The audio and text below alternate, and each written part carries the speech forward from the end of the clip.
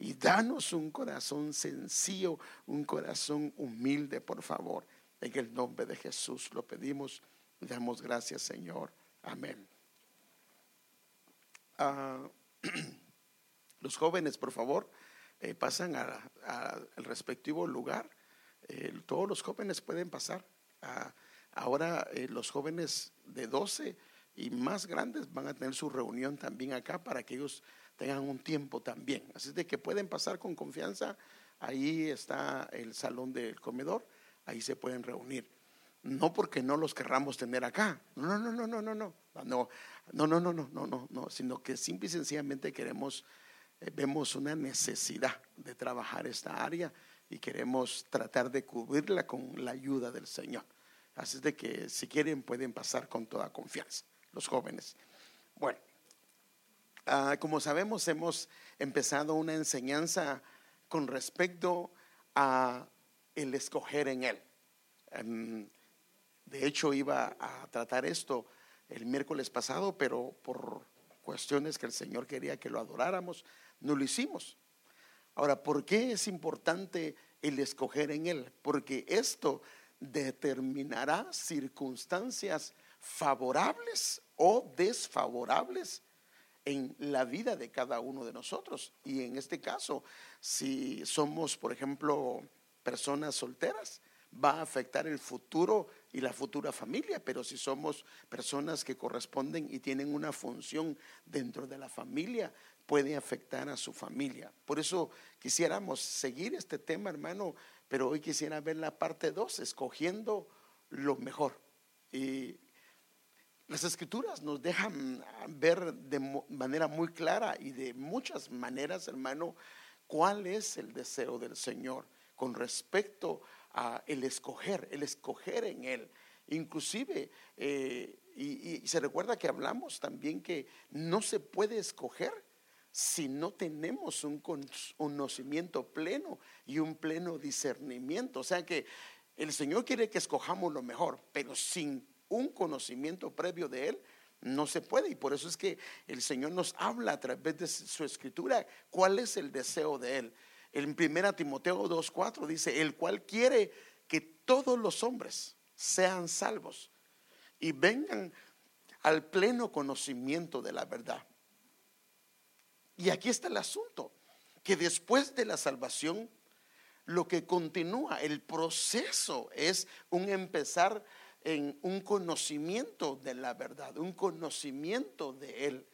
Y aquí es donde muchos se quedan cortos, porque se quedan con la salvación, pero la parte del conocimiento, algunos lo atribuyen: es que yo nunca estudié, hermano, yo nunca fui buen estudiante, si a mí no me gustaba estudiar. Sí, pero es que el asunto es esto, que antes el estudio, ahora mire, hermano, es que este es el problema, aún en lo natural. Si una persona es estudiada y se esfuerza en estudiar, él o ella va a tener una diferencia a la hora de tener un trabajo. ¿Sí o no, hermanos? Por ejemplo, una persona que está graduada de la universidad y que tiene sus maestrías en varias áreas, va a tener un trabajo muy diferente a alguien que no estudió. Al que no estudió también le va a ir, pero por ejemplo, la hora uno la va a ganar a $40 y otro la va a ganar empezando a $13 la hora. Y para poder llegar a ganar $20, $25, tal vez $30, va a pasar un buen tiempo estando en una compañía. O sea que aún en lo natural el conocimiento trae un fruto, y un fruto que es beneficioso. Ahora imagínense, en lo espiritual es exactamente lo mismo. El conocimiento nos abre puertas. El conocimiento, dice la Biblia, que llena las cámaras. O sea que lo que hace es que todas las cámaras que están dentro de ti se comienzan a llenar de la luz del conocimiento del Señor. Y lo que pasa es que todas las áreas dentro de nosotros comienzan a enriquecerse. Y obvio que cuando comienzan a enriquecerse, entonces el porte, el caminar, el andar, te pareces, me parezco, o te pareces también a quien está haciendo esa obra. Por eso es que debe de haber definitivamente esto. Entonces, la salvación es el principio, pero no es el final, es el principio. Luego tiene que haber un crecimiento en el conocimiento que definitivamente debe de fluir del Señor.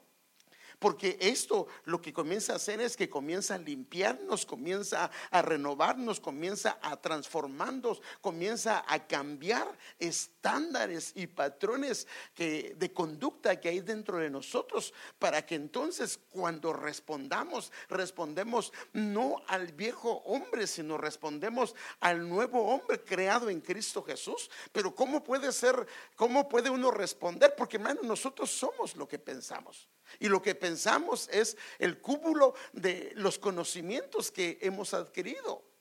Y eso no lo podemos cambiar hasta que no cambiemos lo que está acá. Y cuando comenzamos a cambiar el conocimiento que está acá, entonces comenzaremos a tomar decisiones correctas. Ahora, si recordará, el texto que usé de base es Filipenses capítulo número 1, versículo 9, dice: esta era la oración del apóstol Pablo. Y esto pido en oración, que vuestro amor, o sea, que no es un amor, no es solamente que tengas un amor, sino es bueno que tengas amor, pero necesitas el conocimiento, porque hay gente con buenas intenciones que ha hecho algo que le ha desagradado o que no le agrada al Señor. Entonces el amor debe de ir acompañado, que abunde en crecimiento verdadero, en conocimiento verdadero y en todo discernimiento. El propósito de esto es que de esa manera se va a escoger lo mejor. Y esto va a llevar a una persona a ser una persona pura, una persona irreprensible. Esto lo va a llevar para poderse preparar para el día en que el Señor venga. Y el versículo 11 termina, que entonces terminará la persona llena de fruto de justicia por medio de Jesucristo, y terminará siendo un vaso de honra, de gloria y de alabanza. Y la Biblia es clara, hermano, que en una casa grande, y cuando habla de una casa grande, está hablando de la familia de Dios. Hay muchos vasos, dice la Escritura. Así lo dice Timoteo. Algunos son, hermano, perdón, no quiero que nadie se vaya a sentir ofendido, pero así dice la Escritura. Algunos son de oro, algunos son de plata, algunos son de bronce y algunos son de barro o de madera. El asunto es este. Entonces dice, algunos son para usos honrosos y otros no son para usos honrosos. El problema es,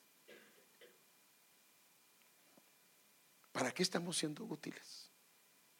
¿Estamos siendo útiles para honrar el nombre del Señor o para deshonrarlo? Porque un vaso puede ser un vaso de honra, pero también se puede convertir en un vaso de deshonra. Hermano, mire, la gente nos tiene los ojos puestos, aunque usted no lo quiera, ¿sí o no? Bueno, a no ser que en su trabajo no conozcan que es cristiano, ¿va? Pero creo que la mayoría, yo creo pues, que en sus trabajos saben que usted es un hijo de Dios y no lo puede evitar. Y fíjese que a veces nosotros mismos somos el bloqueo para que gente venga al Señor. ¿O no ha escuchado usted gente que dice: mire, yo la verdad no puedo ir a la iglesia porque para ser como fulano, como mengana? ¿O no ha escuchado usted eso? Espero que usted no lo haya dicho, porque usted sabe que en la iglesia es un hospital. Pero entonces nosotros tenemos que guardarnos, hermano, tenemos que dar un buen ejemplo, porque fuimos hechos para honrarlo a Él. Pero es obvio que a veces nuestras decisiones nos han llevado a deshonrarlo. Y si se recuerda esta gráfica que le dije, vuestro amor abunde en conocimiento, en todo discernimiento. Y esto lo que va a hacer es llevar a una persona a escoger lo mejor. Esto lo va a llevar a ser irreprensible, a ser puro, a ser santo. Y esto va a llenarlo de frutos de justicia, para que el Señor sea honrado y glorificado en su vida. Amén. Ahora, quiero enseñarle que hay un paralelismo de Filipenses capítulo número 1 versículo 9, que es el que estamos viendo, pero perdón, con Colosenses capítulo 1 versículo número 9. Ahora, lo impresionante de esto es que el autor es el mismo, pero los destinatarios son otros.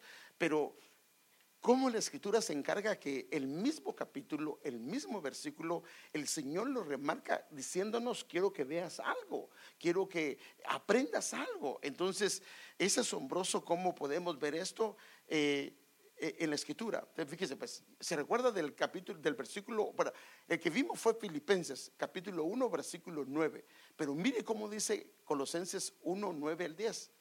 Por esto también nosotros, desde el día que lo oímos, no cesamos de orar por vosotros. Y el otro también dice, Pablo dice, no cesamos de suplicar por ustedes y de pedir que, otra vez, que seáis llenos del pleno conocimiento. Ahora aquí ya remarca que es de su voluntad, en toda sabiduría y discernimiento espiritual. Entonces el conocimiento que se refiere Pablo en Filipenses, aquí lo aclara más, y aquí está, porque allá solo habla del conocimiento pleno, aquí se refiere al conocimiento de su voluntad. Ahora, la cual, como sabemos nosotros, está en tres niveles. Está el conocimiento, la voluntad buena, la voluntad aceptable y la voluntad perfecta.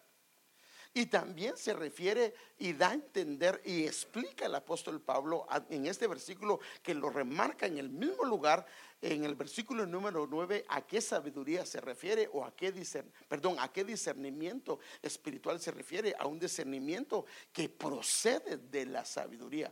Ahora, la sabiduría tiene varios aspectos, pero uno de los aspectos de la sabiduría es la experiencia. Por eso que en algunos inclusive le llaman inteligencia, porque la sabiduría, por ejemplo, perdón, el dicho dice: más sabe el diablo por viejo que por diablo.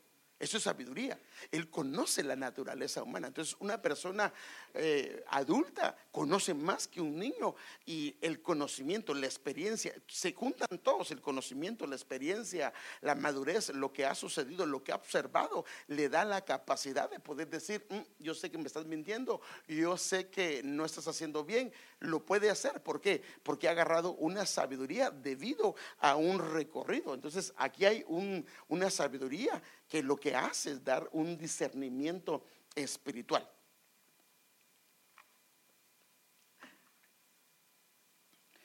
Ahora el versículo 11 termina diciendo, allá lo muestra Pablo parecido a este versículo. Ahora, ¿para qué? Para que andéis como es digno del Señor. Allá dice para que seáis irreprensibles y puros.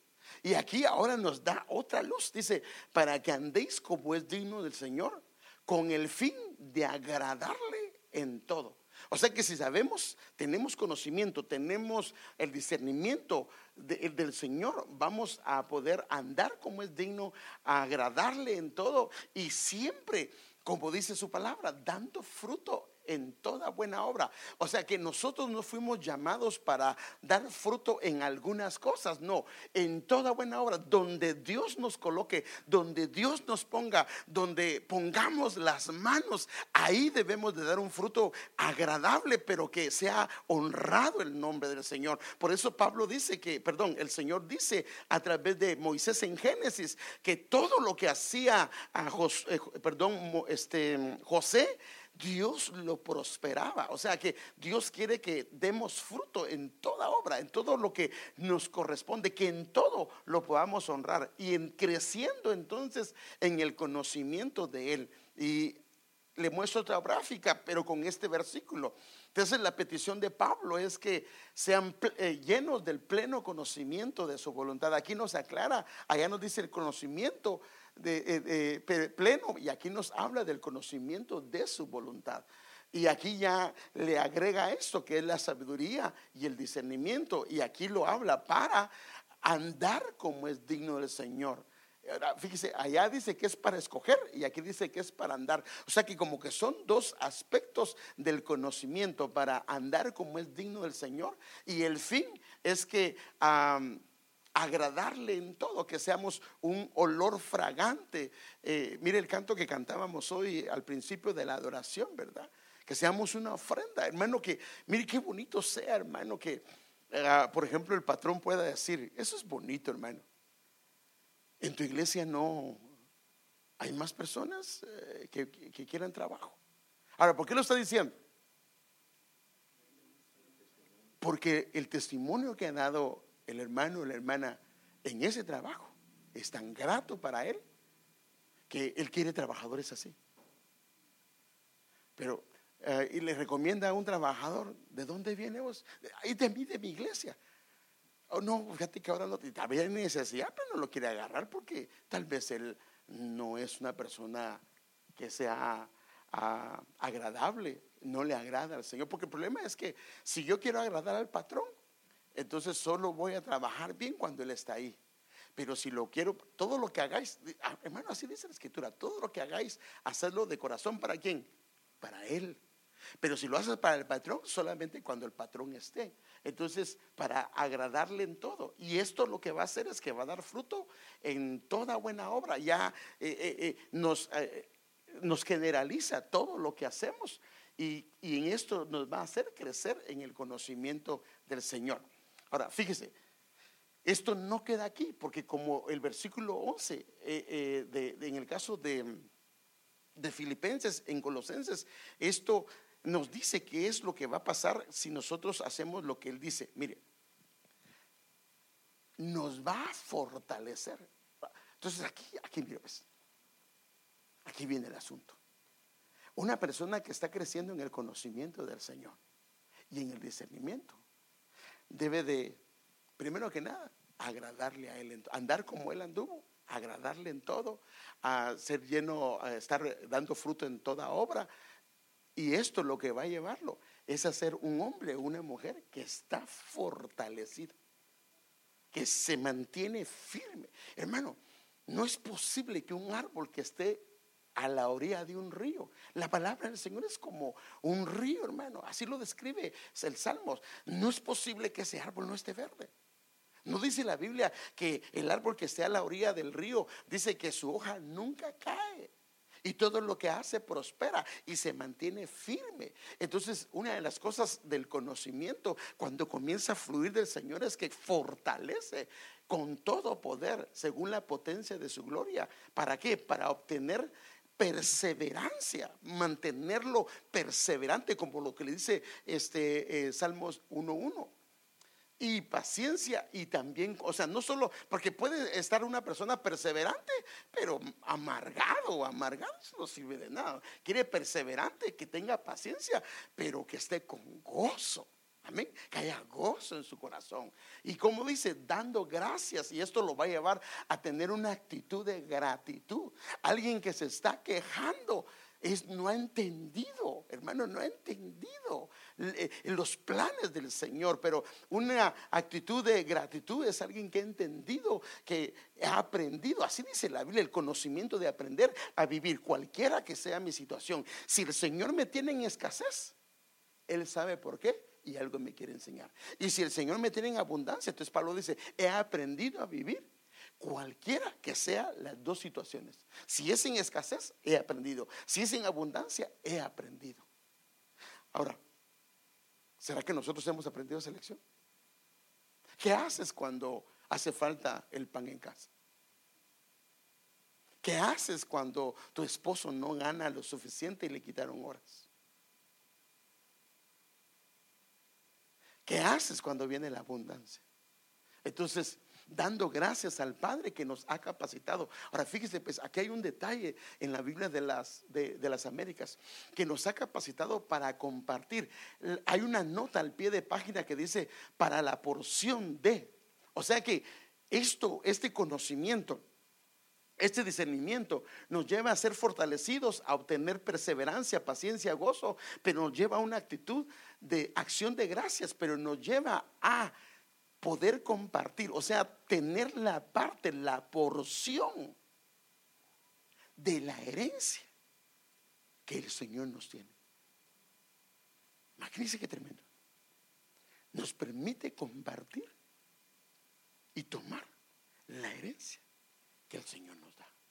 El Señor le dijo, Pedro le dijo, Señor, pero nosotros hemos dejado esto y esto y esto, ¿y qué hay para nosotros? Y el Señor le dice, a todo aquel que he dejado, madre, padre, y todo lo que habla, recibirá 100 veces aquí y allá la vida eterna. O sea que la herencia que el Señor nos quiere dar no solo es allá, quiere que comencemos a disfrutarla. Por eso es que nos va a dar la porción, nos quiere compartir, nos capacita para compartir la porción que es la herencia de los santos que están en luz. Pero ¿por qué están en luz?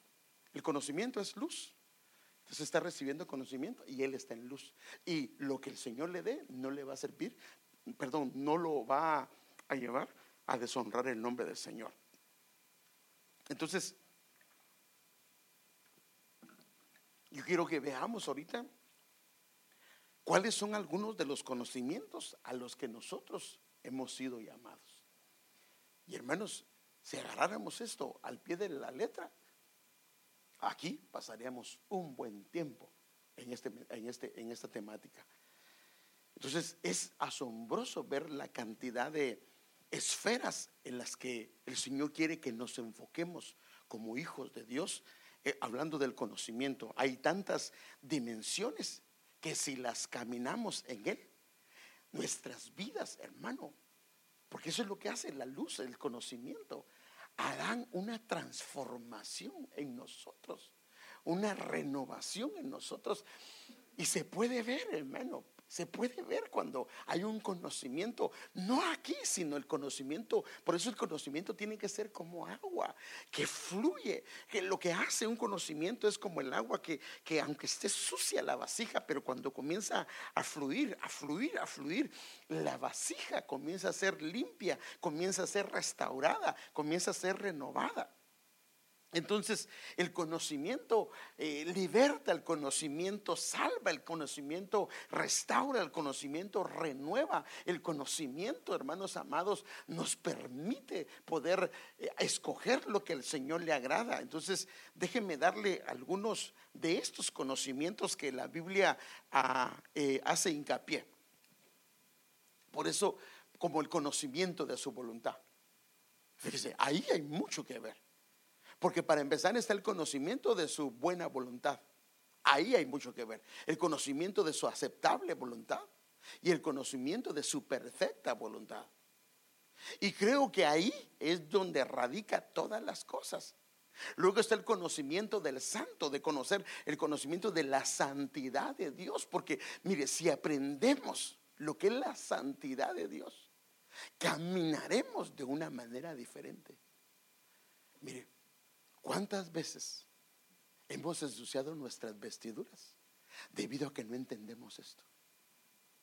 Y yo creo, hermanos, mire, yo de mis peticiones, una de las que yo más hago es que yo le ruego al Señor que su santidad venga a mí, para que si hago algo que no me lo permita, o perdón, si voy a hacer algo que no me lo permita, que la santidad de Él no me lo permita, que haya ese que no puedo. Entonces el conocimiento del santo, de la santidad de Él, el conocimiento de Dios, que hermano, mire, es infinito. Oí a un predicador un día decir esto, hermano, y es asombroso, hermano, pero sí es cierto. Mire qué tremendo. Ahorita usted y yo tenemos limitantes en nuestra capacidad intelectual, de reconocimiento, de análisis, de lo que usted quiera. En la medida, fíjese pues, por eso la Biblia dice que el impartimiento de tu palabra es luz. Cuando nuestra mente comienza a recibir el conocimiento de Dios, se comienza a habilitar y comienza a ver cosas que antes no miraba en la Escritura. Por eso es que, mire, por favor, no estoy diciendo, por favor, con mucho respeto lo digo, si usted lee la Escritura y se duerme, de seguro que no ha conocido unas profundidades más. Pero en la medida que usted comienza a conocer la Biblia y comienza a sentir, comienza a ver la riqueza que hay ahí, eso significa que la luz que está viniendo sobre su mente le está habilitando, le está capacitando y le está abriendo los secretos del Señor.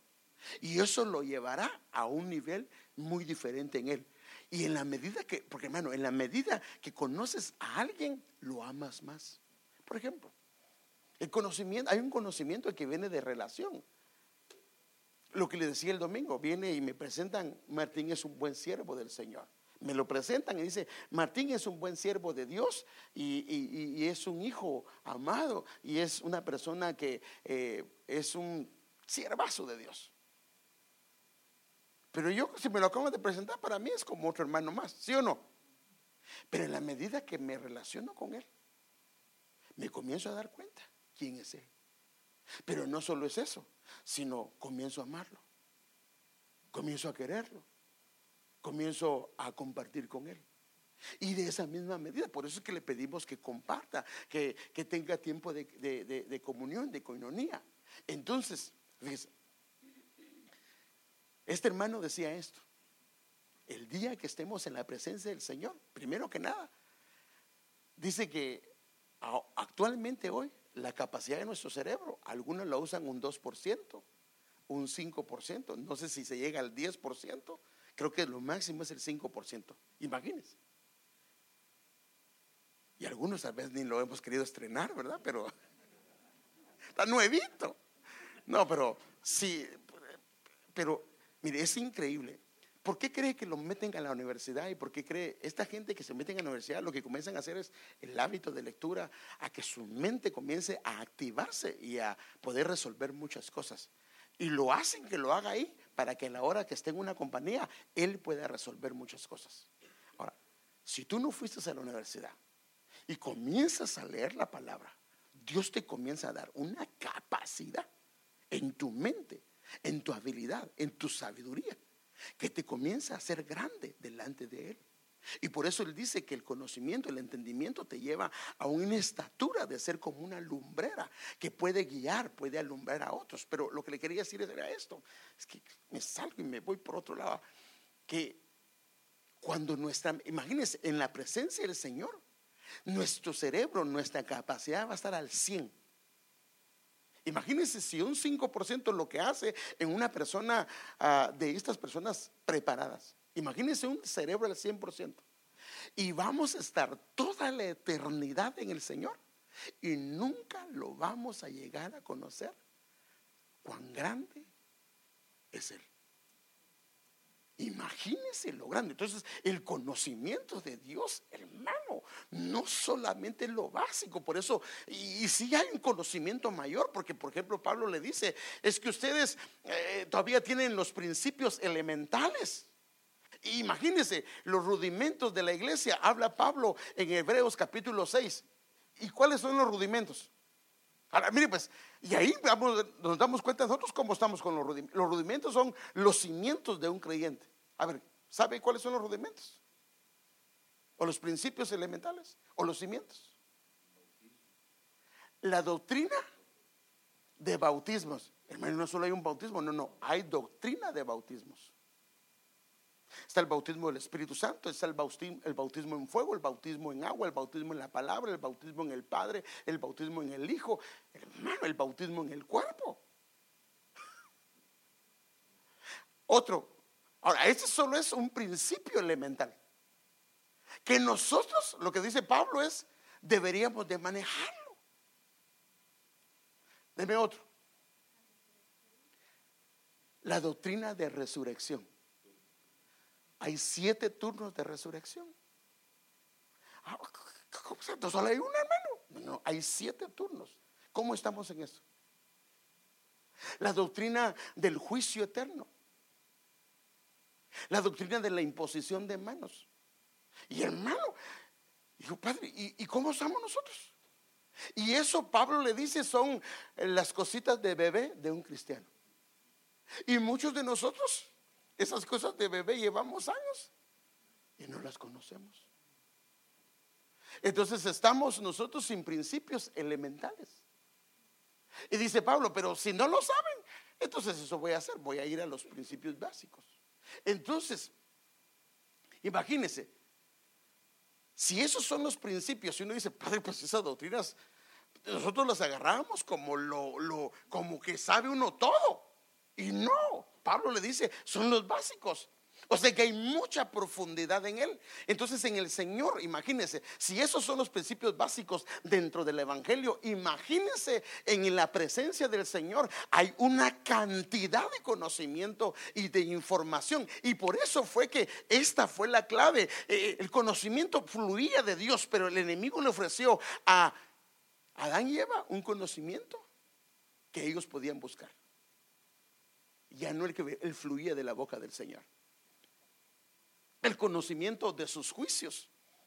¿Por qué de sus juicios? Porque si entendemos cómo Él trabaja, eso nos va a llevar diferente. El conocimiento del amor del Señor, el conocimiento de los tiempos. Y nosotros, hermano, nosotros somos la tribu, pertenecemos a la tribu de Isaacar. Usted lo sabe, esto lo sabe. Pertenecemos, la iglesia, ministerio de Benecer pertenece espiritualmente a la tribu de Isaacar. Y la tribu de Isaacar, ¿experta en qué es? En discernir los tiempos. ¿En qué tiempo estamos? ¿En qué tiempo estamos? En la gracia, pero por ejemplo, para Benecer, ¿qué tiempo es? Sí, pero el año de la reconciliación. Viene su siervo, el Señor le revela y dice, ese es el tiempo de la reconciliación. Perdón, todo lo demás aplica. Pero el Señor se enfoca en la reconciliación. Y por eso es que estamos hablando de la reconciliación de todas las cosas. Conocimiento para gobernar. Imagínense, hermano. Conocimiento. Ahora, con Él vamos a gobernar. Yo le hago una pregunta. Pero si aquí no gobernamos, ¿cómo vamos a gobernar allá con Él? Y para gobernar, ¿qué necesita un juez? ¿Qué necesita un juez para gobernar? Para declarar justicia, para declarar justos juicios. ¿Qué tiene que conocer? ¿La ley de qué? La ley terrenal. Entonces, una persona que va a gobernar con Él, una de las cosas que debería de conocer es la palabra. Ahí está. Deberíamos de conocerla. Entonces, para poder gobernar con Él, conocimiento de la omnisciencia. Omnisciencia significa, omni significa todo. No, omni no significa, ay hermano, entonces que van a venir los de allá. No es el omni de esos que anuncian de que van a venir, sino el omni significa todo. Y ciencia es todo conocimiento, el todo conocimiento de la omnisciencia de Dios. Ahí lo puede leer usted en casa. Conocimiento en toda escritura, conocimiento de la gloria de Dios, conocimiento de la salvación, conocimiento pleno del Hijo, conocimiento de la verdad, conocimiento de todo lo bueno. Mire, hermano, si agarráramos estos 14 temas, pasaríamos un buen tiempo. Y cada uno de ellos, le puedo decir que si lo pongo a alguno de ustedes, lo va a dividir en 3, 4 temas. Hay mucho que ver. Entonces, todo esto nos va a llevar a escoger. Entonces, ¿por qué no escogemos lo mejor? Ahora, ayúdenme. ¿Por qué entonces, en base a lo que le he estado diciendo, por qué podríamos no escoger lo mejor? Ayúdenme, por favor. El miércoles es un día de doctrina también, y es para que usted también participe si usted quiere participar. ¿Por qué? En base a lo que, si no, pues no me he explicado. En base a lo que le he estado diciendo, ¿por qué podríamos no escoger lo mejor? Por falta de conocimiento y de discernimiento. Lo necesitamos. Y ahí está alguna de las cosas que el Señor quiere que con nosotros logremos conocer. Bueno, ¿de dónde viene el conocimiento? De la palabra. Pero la palabra, hermano, toda la escritura es, ¿qué dice? Inspirada, es fluida, esto viene de la boca de Dios. La escritura, mire, por eso es que la escritura, hermano, el Señor dijo ni una tilde, ni una jota, porque lo que sale de la boca del Señor tiene su fiel cumplimiento, porque ni una palabra de su boca, ni tilde, va a dejar de cumplirse. Eso significa que lo que sale de la boca de Él tiene su fiel cumplimiento. Entonces, ¿de dónde fluye el conocimiento? Entonces dice, entonces entenderás el temor del Señor y descubrirás el conocimiento de Dios, porque el Señor da sabiduría y de su boca. O sea, donde está, perdón lo que voy a decir, lo que hizo el Señor fue agarrar lo que salió de su boca y lo plasmó en la escritura. Entonces, cuando tú quieres oír al Señor, ¿sabes qué tienes que hacer? Leer la escritura. El asunto está que como esa palabra es viva, porque lo que sale de su boca es vivo. Entonces, cuando comenzamos a leer su palabra, fíjese pues, Él dijo, mis palabras son espíritu. Entonces, cuando comenzamos a leer esa palabra que viene de su boca, que está en la escritura, lo que tú leas comienza a ir a tu espíritu, y tu espíritu comienza a recibir un conocimiento que fluye de su boca. Y entonces tu mente se abre, tus ojos se abren. Hermano, pues si los tengo abiertos, me refiero al conocimiento de Dios. Y comienzas a ver, ya no como ven los demás. Por ejemplo, los demás ven una derrota en algo y tú dices, no, esto es una derrota, no es una derrota. Esta es una manera que Dios quiere enseñarnos. Los otros ven que hay una destrucción y el conocimiento de Dios te hace ver que es una escuela de Dios. ¿Cuántas veces, hermano, hemos dicho o nos ha pasado? Es más, hemos reprendido cosas que son de Dios, pero por falta de conocimiento y discernimiento las hemos rechazado. Entonces el conocimiento fluye de su boca, y entonces de su boca viene ese conocimiento y la inteligencia es la sabiduría. Entonces, ¿quieres escoger lo mejor? Necesitas conocimiento y discernimiento. ¿Y dónde está? Sale de su boca. ¿Y dónde están plasmadas? Hermano, qué tremendo. Las palabras de su boca. Y esas palabras tienen vigencia. Cuando tú la lees, hermanos, es como cuando tú la lees, es como que en ese momento agarras las palabras que salen de él y se hacen vida, pero una vida tremenda. Y no solo vida, sino se hacen medicina, se hacen restaura. Mire, hermano, si nosotros llevamos años en el evangelio y no hemos cambiado, no es problema de él, es que nosotros no nos hemos expuesto a él. Mire, inclusive si tú y yo no sabemos leer, algunos porque nacieron en este país y su escritura no está bien, cuando comienzas a leer la Biblia, comienzas a aprender la ortografía, cómo se escribe correctamente. Es hermoso, hermano. Es hermoso como la Biblia nos enseña. Es más, hay hermanos que no sabían leer. ¿Y sabe dónde aprendieron a leer? En la palabra. Yo conozco, al menos en Guatemala conozco, por lo menos aún, que en la escritura aprendieron a leer. Entonces tu espíritu entra a un nivel. Entonces, en Cristo, ay hermano, mire, es que ahorita solo estoy viendo algunos conceptos, ni siquiera he entrado a los conocimientos, pero en Cristo están escondidos, aleluya, todos los tesoros del conocimiento. En Colosenses capítulo 2 versículo 3, hermano, mire, hermano, lo que Dios quiere es llevarnos a un nivel, hermano, a un nivel tan grande. Por eso es que Él nos quiere llevar a la estatura, así dice la Biblia, hermano, a la estatura, a la imagen del Hijo. Ahora imagínense a alguien que grandote y no sabe. No, Dios quiere que que crezcamos, pero que sepamos. Entonces mire, en Él, hablando de Cristo, están escondidos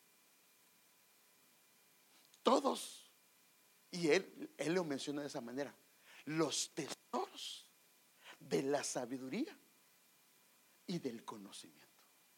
Entonces, ¿a quién tenemos que ir? Al Señor Jesús. Y al ir al Señor Jesús, las puertas se comienzan a abrir. Y se van a abrir de tal manera que inclusive vamos a poder aprender a orar. Hermanos, nosotros a veces no sabemos orar. Déjenme darle un ejemplo.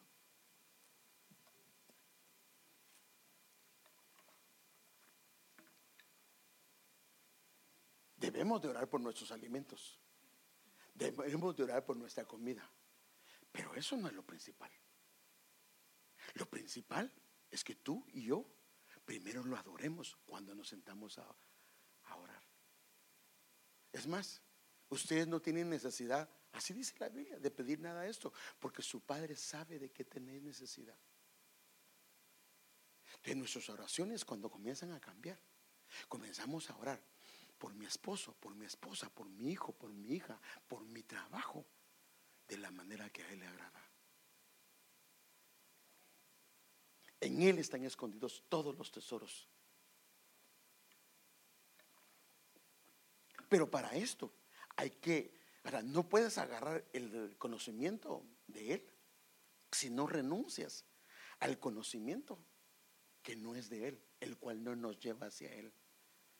Por eso es que Pablo, hermano, entendió esto y él mismo renunció, imagínense, aún al conocimiento religioso. Él lo dijo, lo tengo por basura, con la única finalidad de conocer a mi Señor, del conocimiento de mi Señor, porque él sabía que el conocimiento, aunque era religioso y aunque era importante, lo más importante era el conocer a su Señor, porque esto le daría a él un nivel diferente, lo llevaría a conocer dónde están los tesoros del Señor. Él es la llave, Él es la llave del conocimiento. Y fíjese qué tremendo, hermano. Si nosotros aprendemos esto, aunque tú no hayas estudiado, porque tal vez la vida no te lo permitió, tal vez en tu casa no hubo la oportunidad, créemelo, por favor, créeme lo que te estoy diciendo. Si comienzas a leer la Escritura en tu trabajo, Dios te va a dar una sabiduría mayor que los que están ahí. Tu mente se va a habilitar y vas a tomar decisiones. El conocimiento te va a ayudar a escoger. Eso creo que fue lo que pasó con, hermano, eso creo que fue lo que pasó con José. Él llegó como esclavo al lugar donde él estaba y había una situación que no se podía resolver y el mayordomo no podía resolverlo. Y es muy seguro que José dijo, porque ¿cómo llegó a estar a cargo de toda su casa? Entonces él dijo, patrón, ¿y si hacemos esto y esto y esto? El patrón le pareció importante, hagámoslo. Funcionó. Wow. Se le quedó viendo y dijo, este sabe. Y después surgió otra cosa, patrón, ¿y por qué no hacemos esto? Patrón, ¿y por qué no hacemos esto? Hasta que él dijo, quiten al que está de mayordomo y pónganme a este al frente. Ahora, ¿qué hizo Dios? Lo bendijo. Aún en la cárcel él llegó a ser importante, hermano. Entonces, si tú y yo comenzamos a leer la Escritura, en donde estás, Dios te va a hacer crecer. ¿Y sabes qué? El conocimiento te va a hacer que la gente, hermano, porque eso es lo que hace el conocimiento. El conocimiento lo que hace es como una bombilla. Entre más watts tiene, comienza a iluminar. Y los demás que te comienzan a ver, te van a ver. Van a ver que en ti hay una luz. ¿Y qué pasa? Como hay una luz, ¿sabes qué va a pasar? Los demás quieren estar donde está la luz, a no ser que no quieran que sus obras sean reveladas. Ay, que el Señor nos ayude, hermano. Ahí está el conocimiento. Ahora imagínense si usted tiene su negocio. Usted puede vivir del pan diario, pero que si el Señor le da un conocimiento tal que lo lleva a tener una estatura y a codearse con los grandes debido a la manera como hace su negocio. ¿No quiere eso? Ahí está. En Él están escondidos. Entonces, Padre, la creación del nuevo hombre tiene la capacidad, o sea que aquí no hay nadie.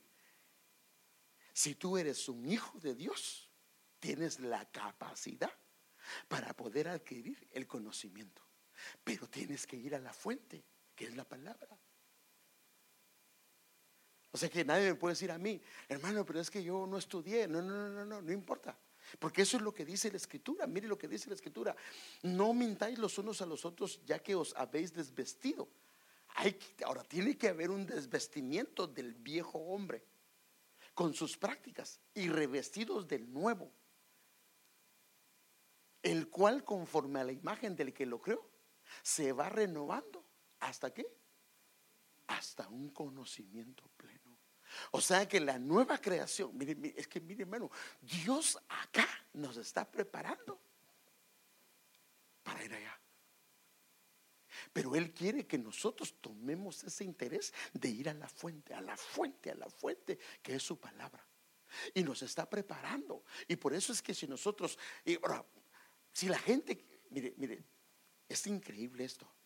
Hay gente tan intelectual, tan capacitada, que lee la Biblia y no la entiende. Y usted y yo tal vez no nos tuvimos un máster, no fuimos tal vez a la universidad, pero leemos la palabra y sabemos lo que le está diciendo. Y por eso es que venía aquel evangelista, hermano. Aquel evangelista lo llevó. Miren las experiencias de este. El otro venía en su carro, tenía plata, pero venía en su carro. Y viene a Felipe, le dice: Señor, súbete al ultrasónico. Lo mete al ultrasónico y lo lleva de un lugar a otro. Hermano, lo transportó el Señor y lo dejó donde él estaba. Ya cuando estaba ahí, acércate, ya se acercó. Ya que él estaba leyendo.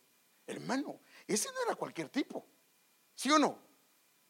Era el tesorero de la reina. ¿Qué lugar ocupaba? Tenía un lugar de tesorería, pero no conocía los tesoros del reino. Y era, hermano, él era un judío, porque era de los de Etiopía. Y viene Felipe, no fuera graduado, y le dice: ¿entiendes lo que lees?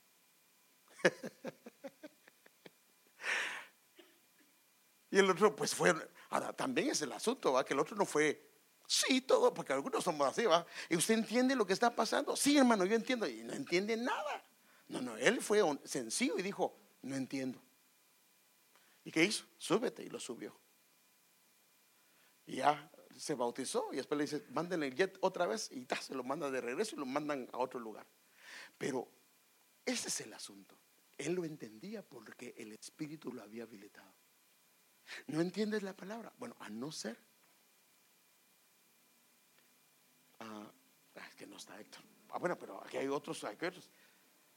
Una cosa dice Timoteo, que si se está cargado de pecado, eso sí. ¿Me pueden leer en Timoteo? Hay una que dice que las mujeres cargadas de pecado están aprendiendo y nunca aprenden. Lo que está hablando acá es que cuando hay pecado que está fluyendo, lo que hace es inhabilitar el conocimiento de luz que pueda venir. Está en Timoteo, creo que es 2 Timoteo.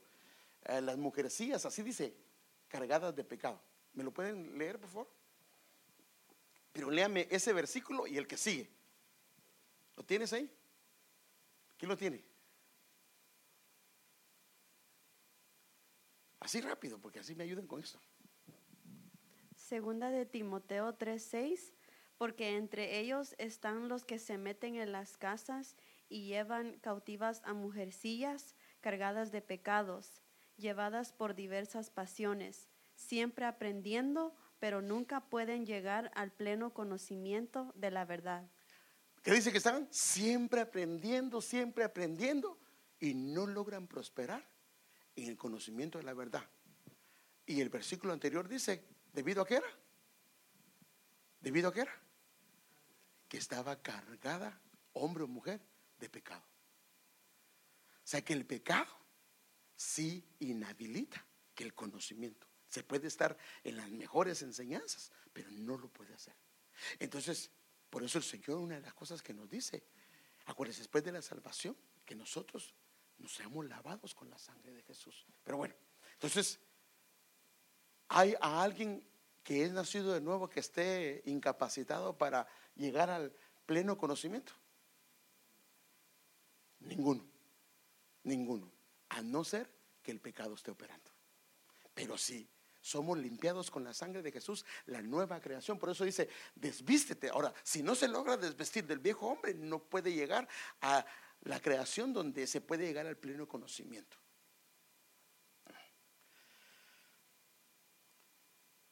Bueno, y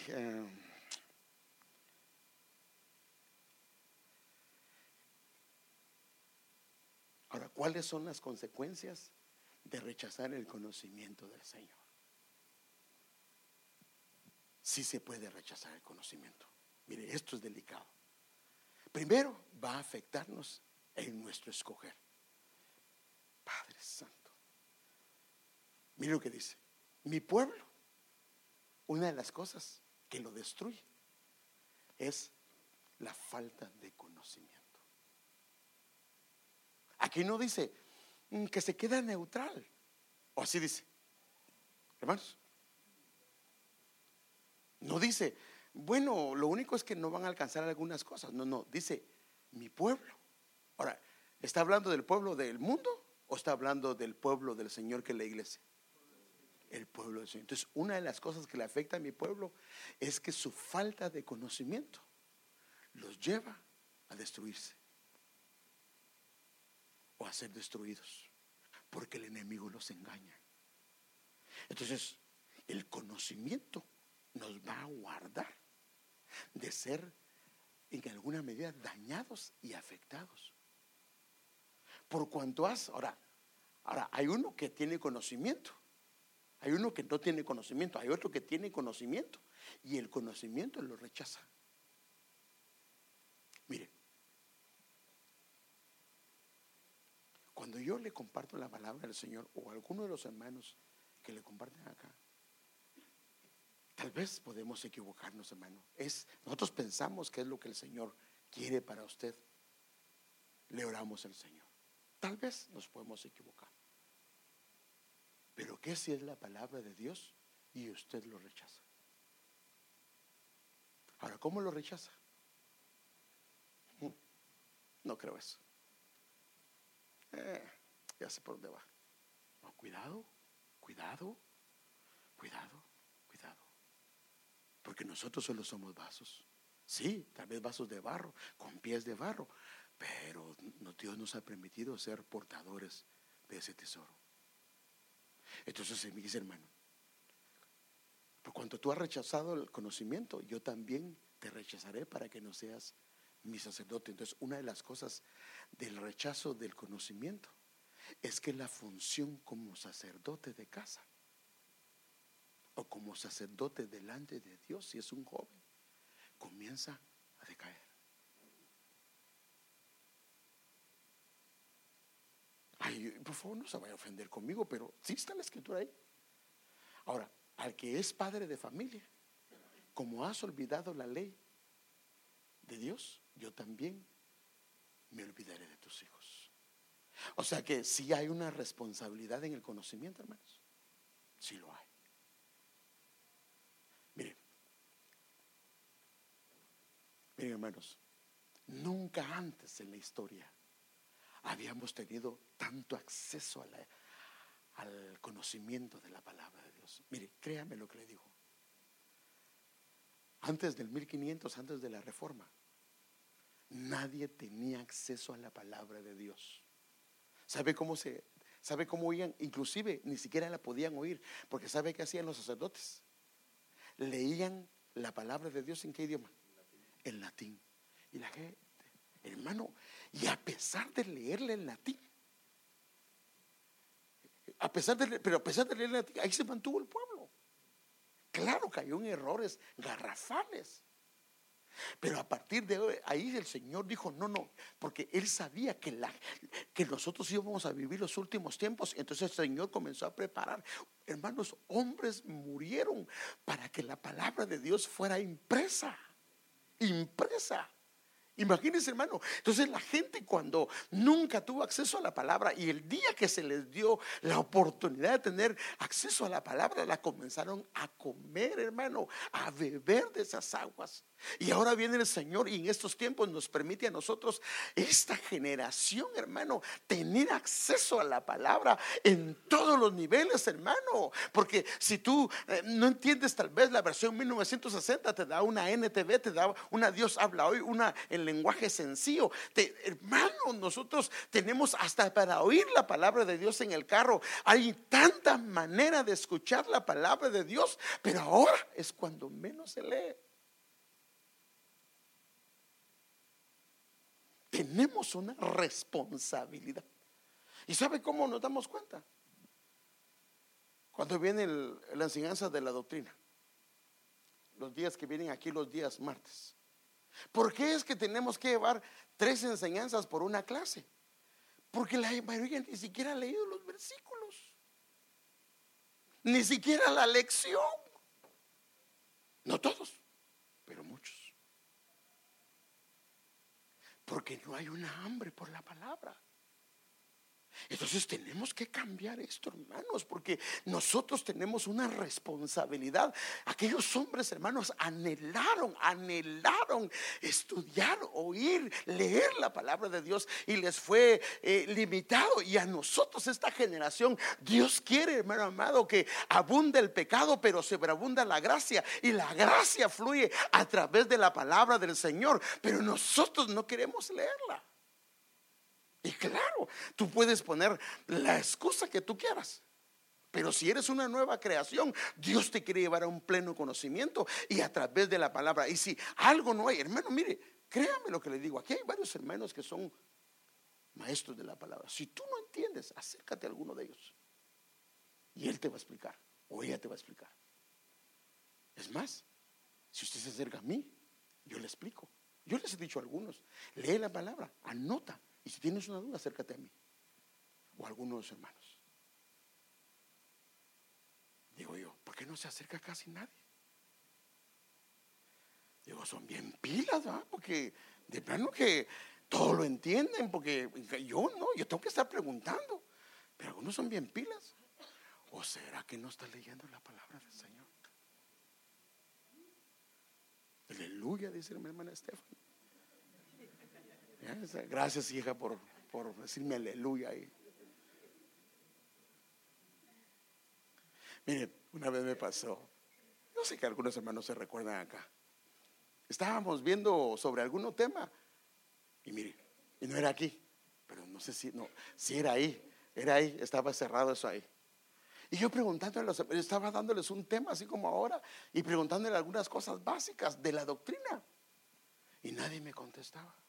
Y un visitante que tenía inclusive problemas de algún tipo, él me respondió las preguntas.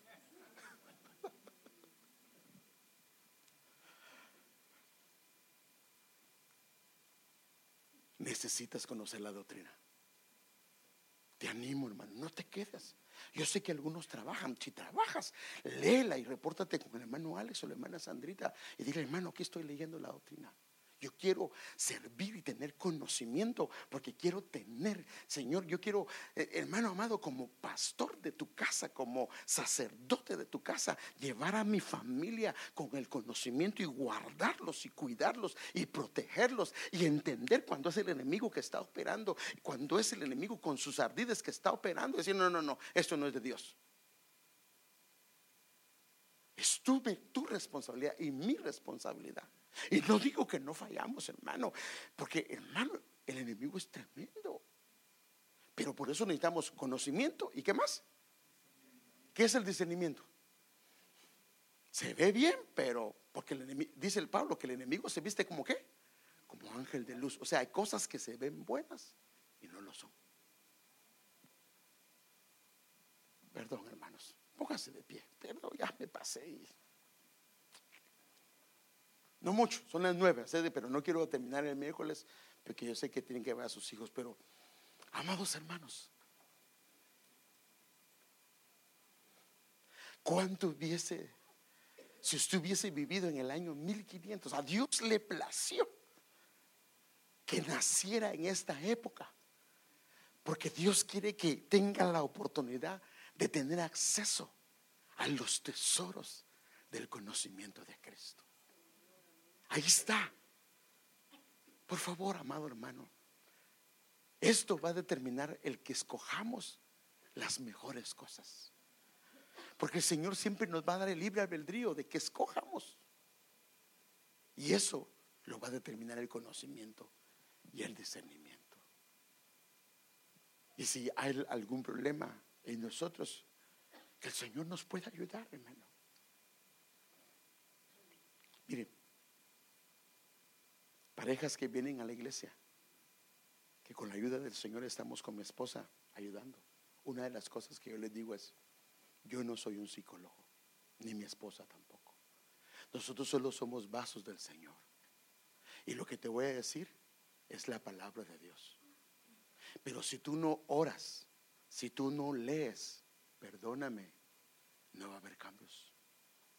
Porque quien te va a restaurar es Él. Quien te va a cambiar es Él. Quien te va a renovar es Él. Y si te quieres volver, tienes que volverte a Él. Yo solo soy un tutor que te tomo de las manos y te guío a Él. Amados hermanos, si tú no tienes hambre de la palabra, si te cuesta leer la palabra, ¿por qué no le dices hoy al Señor juntamente conmigo? Porque todos, mire hermano, y tremendo, y entiendo esto, hermano. El día de ayer tuve una lucha tan grande para leer la palabra de Dios como no tiene idea. Pero una lucha espantosa que no podía leer la palabra de Dios. Y yo sé que eso nos pasa a veces, pero tenemos que pedirle al Señor que nos ayude, porque allí están escondidos los tesoros de la sabiduría y el conocimiento. Y el Señor quiere hacernos resplandecer, así dice su palabra, resplandecer, hermano. Y el conocimiento es luz, el conocimiento es una luz que fluye de Él, porque son palabras vivas.